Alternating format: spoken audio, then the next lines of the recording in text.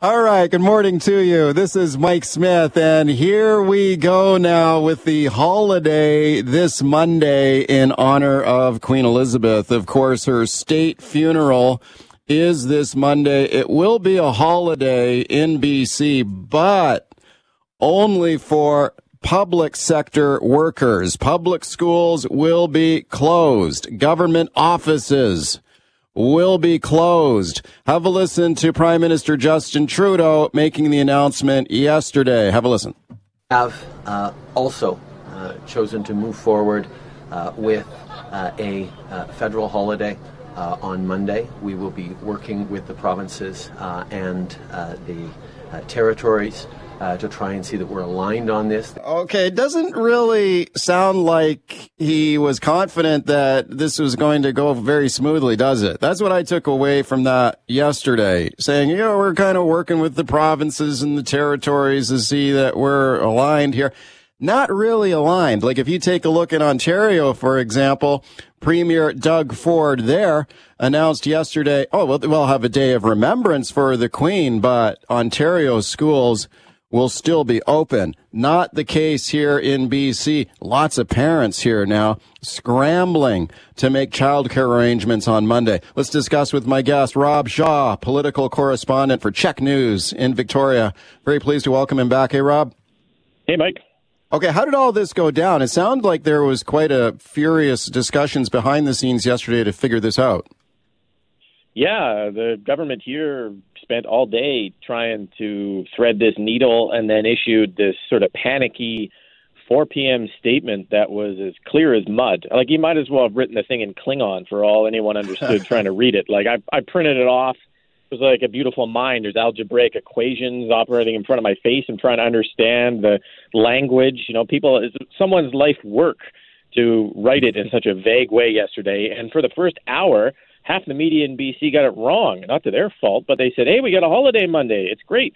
No holiday, really. It's a weird parsing of language. So, yeah, I mean, inside the government, they felt like their hands were tied, because what happened is when Trudeau called this a national day of mourning and gave the federal public service a day off, it triggered some contracts in BC, collective agreements with public sector unions, that they also get any new federal days off. So some public sector unions automatically were going to get this off anyways. And then the government had to figure out, well, what can stay open, what can't? And it ended up with this weird half-measure response, like, please nobody, and creates a bunch of other problems that are in the process that were unintended and leaves everybody trying to scramble and figure it out. What are the biggest problems in your mind? Like, I've been hearing from parents here overnight saying, well, hang on a sec, I got little kids in school. They were supposed to be in school on Monday. I haven't got any childcare. And now they're scrambling. What are you hearing? Yeah, that's it. I mean, look, like the teachers didn't have this in their collective agreement that they would automatically get this day off when the federal workers did. But CUPE, which represents the bus drivers, janitors, secretaries, special education assistants, they did. So the government was faced with, well, can we leave schools open without any of the support staff? Teachers, the BCTF was never going to fly for that. So essentially they had to close schools. Teachers are going to get paid on Monday as a stat when there's not in their contract. But it's jammed parents. And I don't think government they didn't seem to understand that, because there's been no comeback or no explanation or anything. There was a lot of pressure from the business community. Don't make this a stat. Our businesses can't afford it. It's going to hurt us at this time. And the government tried to make them happy, which is odd for the NDP government lining up with the business sector, and also the unions happy, and in turn really made nobody happy, I think. Right. Could they not have kept the schools open anyway and just say, okay, if when you come to work, like you mentioned, these support workers have got it in their contract that if it's a federal holiday, we get it too, but just open the schools, and ask the support workers to come in, pay them time and a half, just like you normally would pay someone for working on a vacation day. Sure, I think they could have made a decision like that. They could have also just decided to make it a stat. The government could have gone all the way and said it's fair. Like, when we have to shut down, when we have to essentially give holidays to the healthcare system, the school system, the entire 400 to 500,000 public sector system in BC, maybe we should just call it a stat, but it didn't seem to have the jam to follow that through it. Clearly, this government does not want it to be a stat, Mike. That's really the bottom line issue. Okay, speaking of healthcare, like hospitals will still be open, right? I mean, they have to be open. Sure, but they'll be open with stat pay. Things don't shut down. You just end up having to pay more to operate them. And some doctors are online saying they'll continue to be open on Monday because they can't. Their wait lists are so long they can't not see patients, and others won't. But it's not like there are sections that will stay open, and the government could have left schools open and paid for it. They just seem to have not wanted to do that. Like the government said yesterday, a lot of government offices will be closed. A lot of Crown corporations would be closed. Like, will ICBC offices be closed on Monday? I assume. I assume, yeah. I don't think we've heard from all the Crowns on exactly what they're going to do, but that's the sort of assumption when they're included in this. Yeah. Speaking of Rob Shaw from Czech News, you mentioned that small businesses were saying, don't do this to us, don't make this a stat. Here is Ryan Mallow. He is from the Canadian Federation of Independent Business. Here he is yesterday speaking to Global News, and I'll get your thoughts. A full closure or a stat holiday level closure would come with a significant cost. And again, it's not one that any business owner has planned in. It's not like Labor Day or Thanksgiving where there's time to prepare and adjust for it. Okay, so they're breathing a sigh of relief. The government did not go that far. It's not a stat. So businesses, I guess, happy about that. But I guess it's just the parents of school kids are the ones who are sort of caught in the middle of this. Yeah, I mean, politics, Smitty, makes for strange bedfellows, right? It's like they're marriages of convenience all over the place. And suddenly this new Democrat government has found itself trying to help the business sector and in alignment with the business sector on not calling a stat, which is a little bit weird. But they're clearly urging the private sector to find some way to allow a moment of remembrance. So I guess you might get 5 minutes out the back door to nod to the Queen in the distance and then go back into work. But it's not going to be enough if your kid's not at school and you have to go to work. You are in for some big headaches come Monday. Okay, Rob, thanks for coming on. Hey, anytime. All right. Talking about the holiday in BC, only for the public sector, though, on Monday to mark the state funeral for Queen Elizabeth. BC public schools will be closed. Parents now scrambling for childcare. Phone me on this one now. 604-280-9898 is the number. Star 9898 on your cell. Let's check in with Cindy Dalglish, who is an education advocate in BC. And I'm very pleased to welcome her back. Hey, Cindy. Good morning, Mike. What are you hearing from parents on this one? Parents are scrambling. They are concerned that they still have to go to work and they don't have anywhere for their children to go. That there is a concern around more instructional hours being taken away from their kids, and that adds more pressure to teachers to get more curriculum in a shorter period of time. So it's, the timing is poor with the Truth and Reconciliation Day coming up. Seems to be a bit of a slap in the face for that day, knowing the monarchy's, what's the word I'm looking for? The monarchy being so involved in residential schools. It's not a great feeling. What is it possible that's interesting, the point that you just made about the school curriculum. Like, how do they make up that day? Is there a plan for that? Well, there is a instructional hours regulation, but from what I understand, of course, it's a regulation, not a law, so they can alter it to reduce the number of hours. Yeah. Again, that adds more pressure to our already overtaxed education system and our educators that are, really struggling right now. This isn't a bash at teachers or collective agreements. It is just the state of things right now, and it's adding pressure where pressure wasn't needed. I don't know why they could not have simply kept the schools open. Like in Ontario, for example, Ontario Premier Doug Ford said look, we'll have a day of remembrance, but we're keeping the schools open. Kids can maybe talk about the Queen in school and learn about her, be a good opportunity.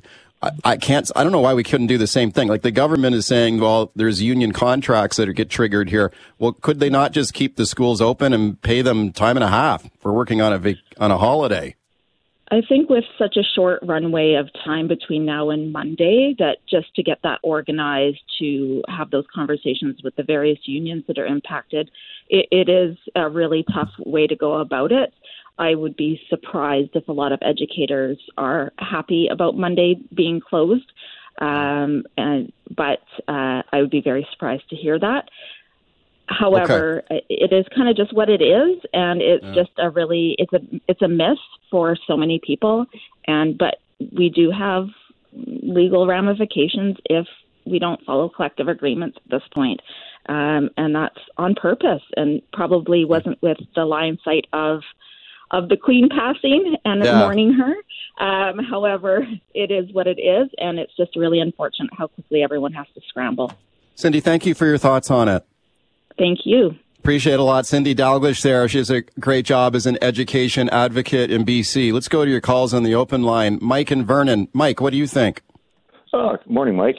Well, I can understand the parents' situation. It's a tough one. But, there's an awful lot of other people who are going to be impacted by this. So if you had appointments with government officials on Monday, meeting schedules that have taken months to get set up, those are all going to be dropped, I'm sure. I will give you a pretty solid example, sure, and that is driver's license exams. Yeah. You're going to have all these people that have had driver's license exams booked for the Monday, and all of a sudden, boom, those are gone. And for some people, that's going to be commercial license exams for bus driving, a number of other ones. All of those are going to be canceled, and those people have invested money because it is not cheap to get a commercial license, and now they're sitting on the sidelines wondering where they're going to get or when they're going to get their exam done. Good point. Thank you, Mike, for that. Let's go to Bill in Maple Ridge. Hey, Bill, what do you think? Hey, how you doing? It's my wife's a school teacher, and even she says this is ridiculous. Oh. I mean, we've given the Royals their due, in my opinion, and now that the Queen has passed, we can just say we've given her respect. It's time to drop them, in my opinion. Just totally drop it. Drop the monarchy? Yeah, definitely. Okay, I think it's long overdue, but we have to give the Queen her respect. Well, sure. Okay, but she's gone now. Yeah. So let's just drop the whole bloody thing, in my opinion. Thank you. Okay, Bill, thank you for the call. Well, I mean, that's another topic we can discuss about the future of the monarchy. I think that, it's interesting, your wife saying that she's a teacher and even she thought this was kind of ridiculous. I don't know. I would think most teachers would be thinking, oh, this is great. I get a day off. I mean, for a lot of kids, it's like a snow day in September. This is awesome. But if you're stuck in the middle of this, you're not feeling that way, I don't think. Dave and Fanny Bay. Hi, Dave. Yeah, thanks for the opportunity. Sure. If we're in deficit anyway and Trudeau's got to borrow the money to pay all the employees, why don't we just borrow enough money to pay everybody? And so we're not living in a two-tier society here. If it's good enough for the goose, it's good enough for the gander. Everybody should get a paid day off. And if they have to work, they get double pay. Okay, so you're saying that they should have we'll keep the schools open. If you have to work, fine, we'll pay you time and a half.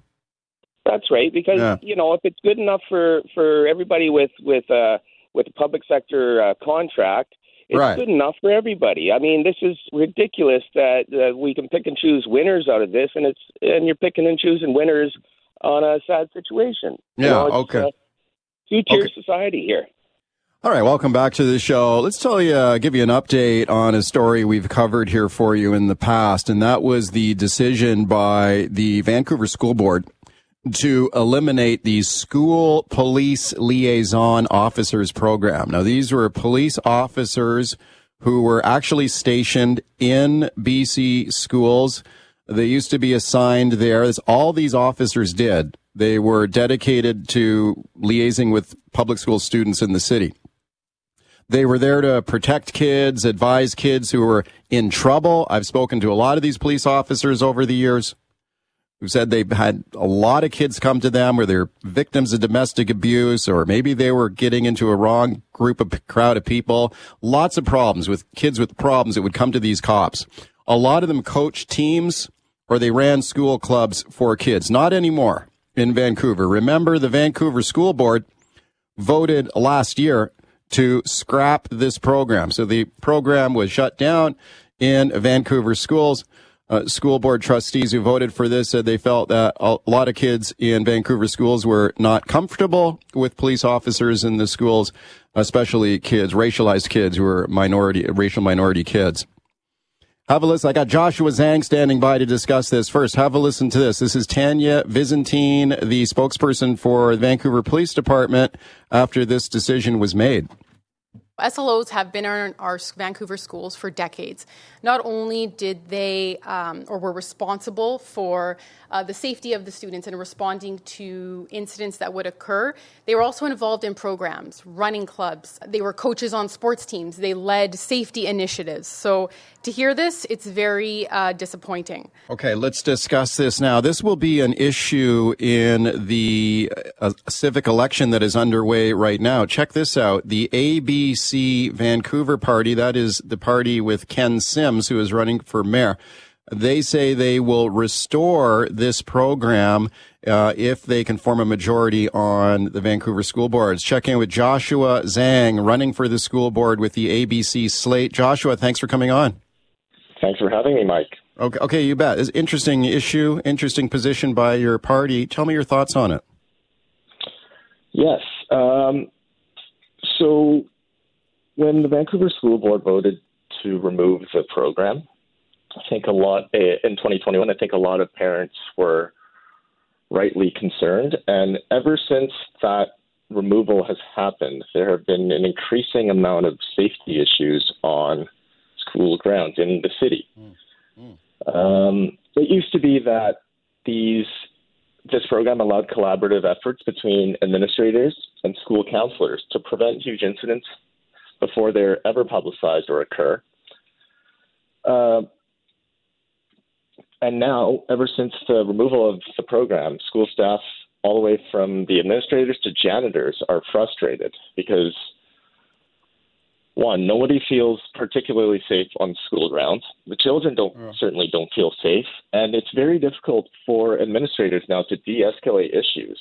They either have a choice to try and do their best in every situation, or they have to call 911 and have the Vancouver Police Department independently address it. But one of the biggest issues with canceling the program is the removal of the MOU, the Memorandum of Understanding. Now, right now, there's no way for the VPD and the VSB to collaborate on certain either criminal or even smaller issues. So they can't. It's impossible. It's very difficult for them to de-escalate issues. What are you hearing from parents, teachers, other officials in the education system on this topic? Because I recall at the time this decision was made by the school board to stop this program, they had even done their own internal surveys on it and found that most people wanted to keep the police in schools. Like most kids wanted the program to continue. What are your thoughts? That's true. I've probably talked to over 50 people that have expressed roughly that idea. They were shocked when they found out that they removed the SLOs because they used to deal very effectively with gang crime. There's also a very sophisticated drug dealing network inside the schools that they're deterrent against. And now I'm hearing cases wherein their children being extorted into the sex trade. So this all used to be part of the scope of the school liaison officers. And I think it's almost a little bit of a misnomer to call them police in schools because they're there to liaise between the VSB and the VPD. They're not, they're trained specifically, and they do not act in the exact same way as a normal police officer. They're certainly not there to intimidate children and youth. And go ahead. Speaking of Joshua Zhang, he's running for a Vancouver School Board with the ABC Vancouver slate and their promise to restore the school liaison police liaison officer program in Vancouver schools. Hey, Joshua, let me play a clip here for you. We've talked about this issue extensively on past shows, but we've had both sides of it on the show. Let me listen to this. This is a recent high school graduate from in Vancouver. Her name is Hallelujah Hailu, and she is a black student. She is an anti-racism advocate, and she was all in favor of having these police officers removed from Vancouver schools, because she said a lot of kids, if they were racial minority kids, racialized kids, they did not feel comfortable with police officers in schools. Here she is talking about racism and this program. Then I'll get your thoughts. Have a listen. My perspective, being a woman of color, is that you're ending up making a huge group of students, Black and Indigenous people of color, completely uncomfortable, understanding like the history that RCMP do have with Black and Indigenous people of color. And a lot of my activism with police in schools comes hand in hand with racism in schools, because I think if you're going to talk about police, you have to understand that historically the RCMP in Canada do come with a lot of racism in schools. Joshua, what do you think of her position on it? There are a couple of things that are important here. I believe the student was actually part of the Burnaby secondary school system, not the Vancouver school, but that certainly doesn't invalidate her experience. She claims that a large portion of students are intimidated and feel unsafe. I would say to her that if the school liaison program, the origination of it was actually designed to make kids feel more at ease and develop a trusting, respectful, and long-lasting relationship with the community and the police at large. Yeah. If you're a young child or youth in high school and you feel anxiety when you see a police officer, the school liaison officer program is supposed to help you accommodate your feelings to that in the future. It would be no different if an officer showed up at a restaurant completely unrelated to you in the future and you still feel anxiety. So part of this program was to help relieve what she is describing in that instance. And the other part I would just say is the DPD and ABC as a party is not unwilling to deal with specific lived experiences like this lady. Yeah. Well, there's no one-size-fits-all solution for any problem. I mean, if a specific concern arises, then we're absolutely open for a meeting between the SLO, the parents, the children, and the school staff, and so we can divulge exactly what went wrong with them and that relationship. So there's nothing. We're definitely willing to listen to those issues, but it's definitely not a common problem. Yeah, like I respect her position, and I thought she was a very articulate young person when she was speaking to me on the show, and I have no doubt she did feel exactly what she described there. But, I also think that I've talked to a lot of other young people, kids, including kids, racialized kids, minority kids, who had very different feelings about and didn't have any problem at all with police officers in the school. Let me play another clip here for you. So this is Hallelujah Hailu. Here she is saying that the program wasn't needed. Then I'll get your thoughts. We already had people like that involved in our school. We had safe school specialists, which were more trained counselor figures involved in schools. And the cops in schools weren't stationed in schools full time. It was more a casual thing. It wasn't a constant police officer down every hallway. Yeah, so I guess the point she's making there, Joshua, for your thoughts, is that you don't need police officers in schools to keep kids safe. We could do it through school counselors, but your thoughts? I think the evidence has pointed opposite to that. There's been many publicized incidents in Vancouver recently of a public safety meltdown over essentially one of them was a false alarm. And now you're seeing swarmings in certain communities, even in Kerrisdale, there's been swarmings of teens, bullying. There's increased bullying of younger children. Listen, we're not closed-minded to adapting the program for the future. If it is in each individual case, there might be a different solution. And for example, at a school where there are more racialized kids that feel more anxious towards police, maybe the solution is to have them more in plain clothes. Right. Yeah. Yeah, I mean, this is what the Vancouver police have also told me that, look, we are open to changing and modifying this program. Like, you know, you don't have to have police officers in uniform. Some people don't like seeing an officer with a gun on the officer's hip. Right. Like, you don't have to have them armed in the school. Yeah, your thoughts? I certainly understand some of those views.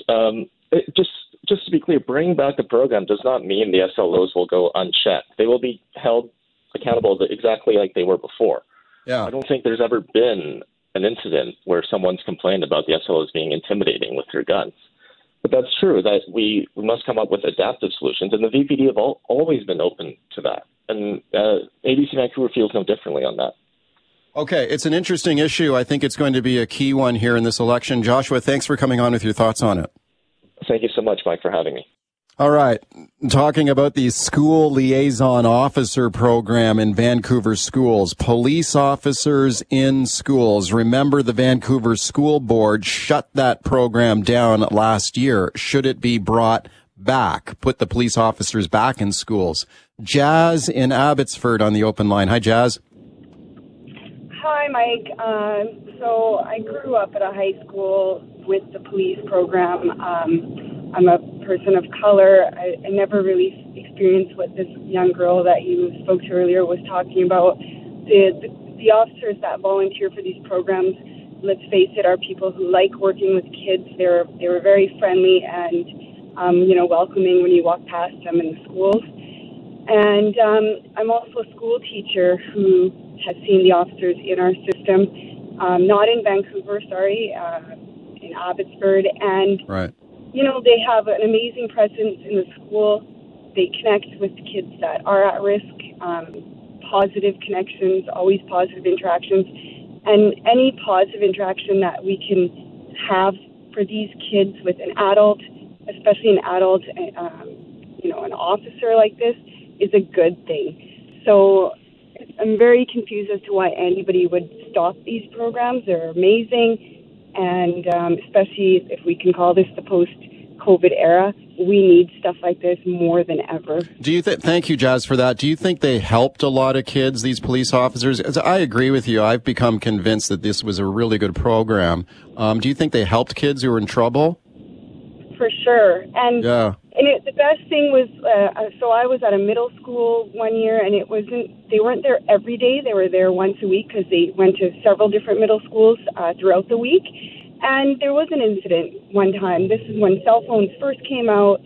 There was an inappropriate picture sent of a girl. The boy then sent it to multiple kids around the school. It was just one of those first incidents. This was literally 7-8 years ago when this kind of stuff started happening.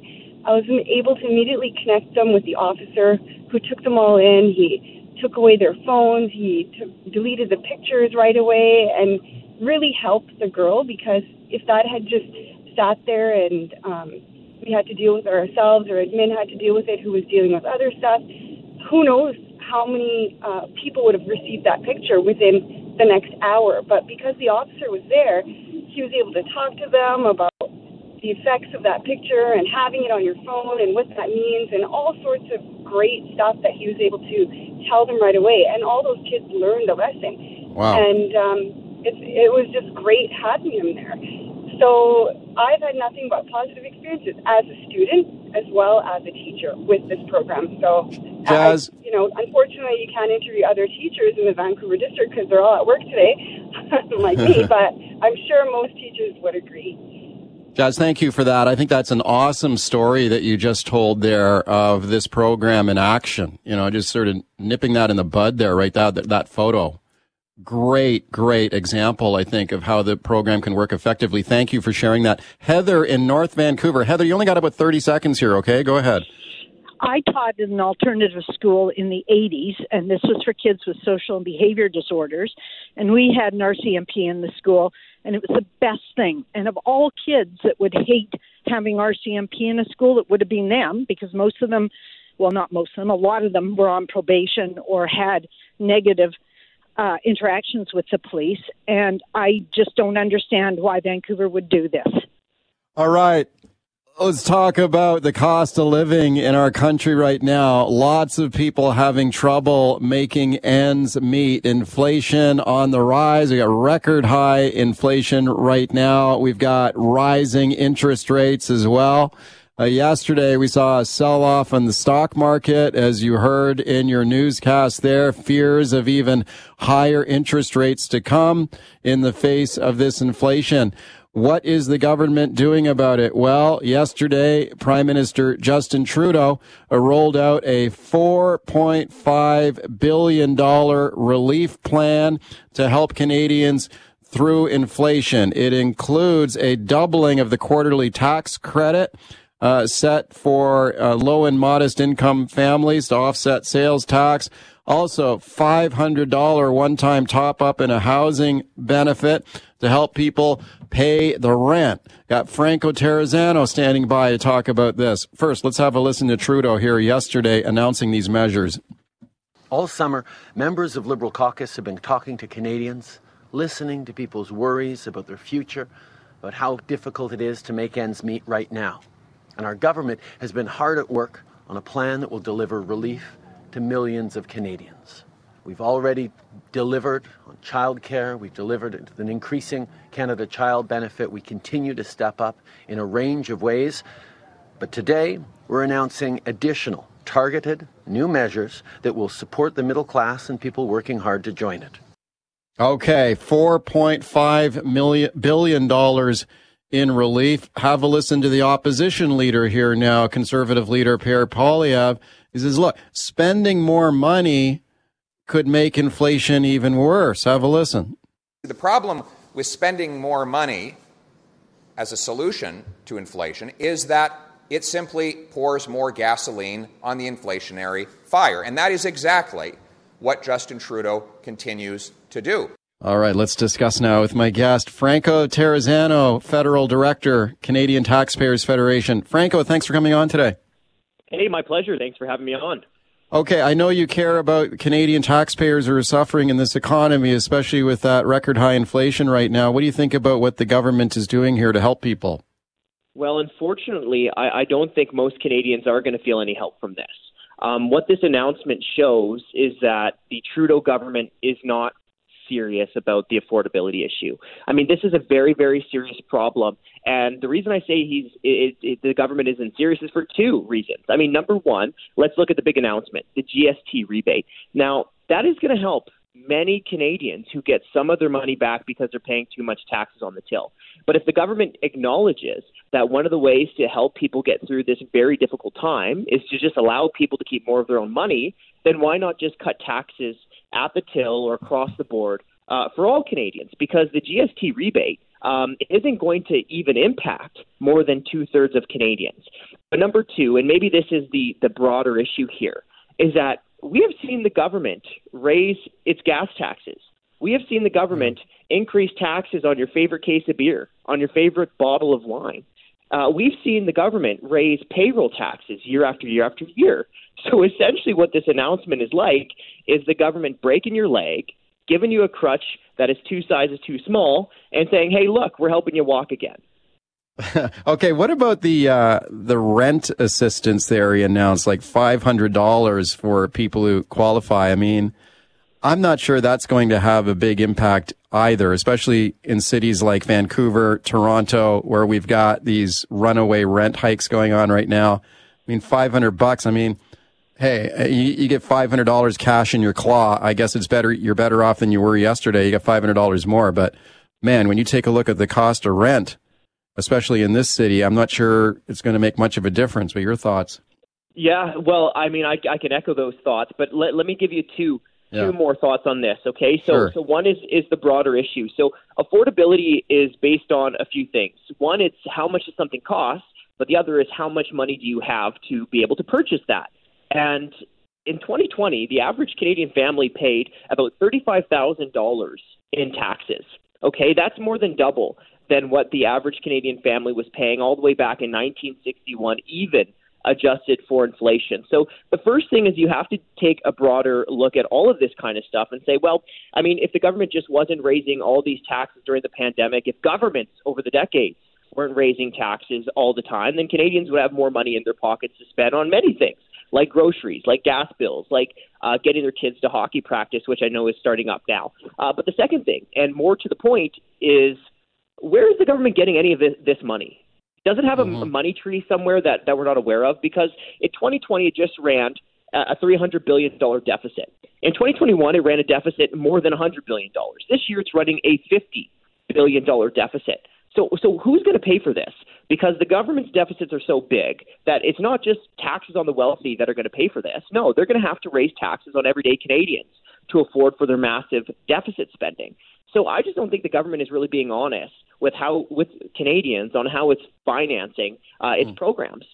Speaking of Franco Terrazzano about the federal government's $4.5 billion inflation relief plan announced yesterday by Prime Minister Justin Trudeau. You know, it's interesting to contrast this with something that the finance minister said last week, Chrystia Freeland. And she was in Vancouver last week, was asked about inflation fighting measures, said they want to help the most vulnerable Canadians through inflation.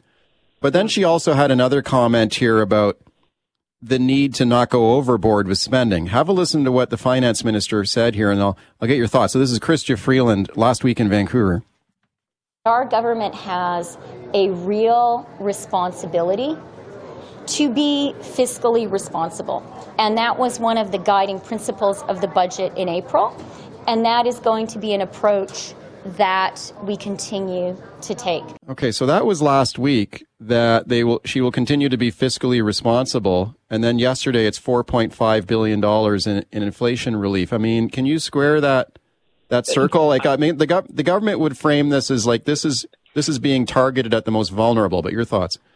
Well, okay, first, I'm like laughing right now because saying that this government is like being fiscally responsible is kind of like reminds me of the times on like a Friday, and I'm not proud of this, where I go to McDonald's, I spend $30 on like Big Macs, chicken nuggets, and then I get a Diet Coke with it, right? Like this government isn't fiscally responsible. It hasn't been fiscally responsible, and the issue started way before the pandemic. I mean, they were spending all-time highs in 2018. So they were spending more before the pandemic, yes, adjusted for inflation and population, than the government was during any year of World War II. So this government has never been fiscally responsible, even from the beginning. But let me go back to the real issue here, and it's really one that is important. And it's that, you know, the last announcement that we just saw from Trudeau was about low-income and modest-income Canadians. And let's make no bones about it. This inflation is doing the most damage to the Canadians who are already having the most difficult time stretching their paychecks. Sure. Well, yeah. So on the one hand, you have the government saying it wants to help modest income Canadians, but then on the other hand, the government is doing stuff that harms modest income Canadians the most. Let me give you a concrete example. Sure. Next year, the government's second carbon tax, which is buried within fuel regulations, takes effect. Now, according to the government's own analysis, not my words, analysis from the federal government, you know who's going to be the most impacted by the second carbon tax? Single Low mothers. income. Single mothers. Canadians, okay. Yep, single mothers. Canadians living that are already in energy poverty. Seniors who are living on fixed incomes. So you know what? If this government was truly serious about affordability, the first thing it would do is just stop with the raising of taxes. Last question for you, Franco. Do you think that spending money to help people through inflation actually could cause more inflation? Like that's what Poilievre said there in that clip we played. Now that's a political talking point he's going to repeat a lot. But let me quote here for you from Derek Holt, who is the head of capital market economics at Scotiabank. And his analysis on this inflation fighting package announced by Trudeau, he says, quote, "I expect this will add to inflationary pressures into the start of the year. He also anticipates it will increase pressure on the Bank of Canada to further increase interest rates." So that's Scotiabank analysis there, not a politician, saying that this could create more inflation and maybe push the interest rates higher. Your thoughts? Well, no, this deficit spending is inflationary, and that's the problem with spending money like crazy when times are good, when spending money like crazy when times are bad, and when spending money like crazy all the time. That's the problem with this government's approach. because now it is extremely inflationary. And it's not just how the government is spending or how much the government is spending, which is a huge deal, but it's also how the government is financing its spending. What was so different during the pandemic than in normal years is that you had the printing press running on overdrive. You had the central bank, the Bank of Canada, print $300 billion out of thin air, largely by purchasing Government of Canada debt. So you had the printing press financing a huge chunk of the government's deficit spending. That is the inflation tax. That is the definition of the inflation tax. So look, on this point, Poilievre is right. And when we talk about all this spending, we have to remember we see an inflation tax. We see Canadians paying too much tax because the government's wasting too much money on things like $295 million for the Ford Motor Company, corporate welfare, left, right, and center. Franco, thank you for coming on today. Hey, my pleasure.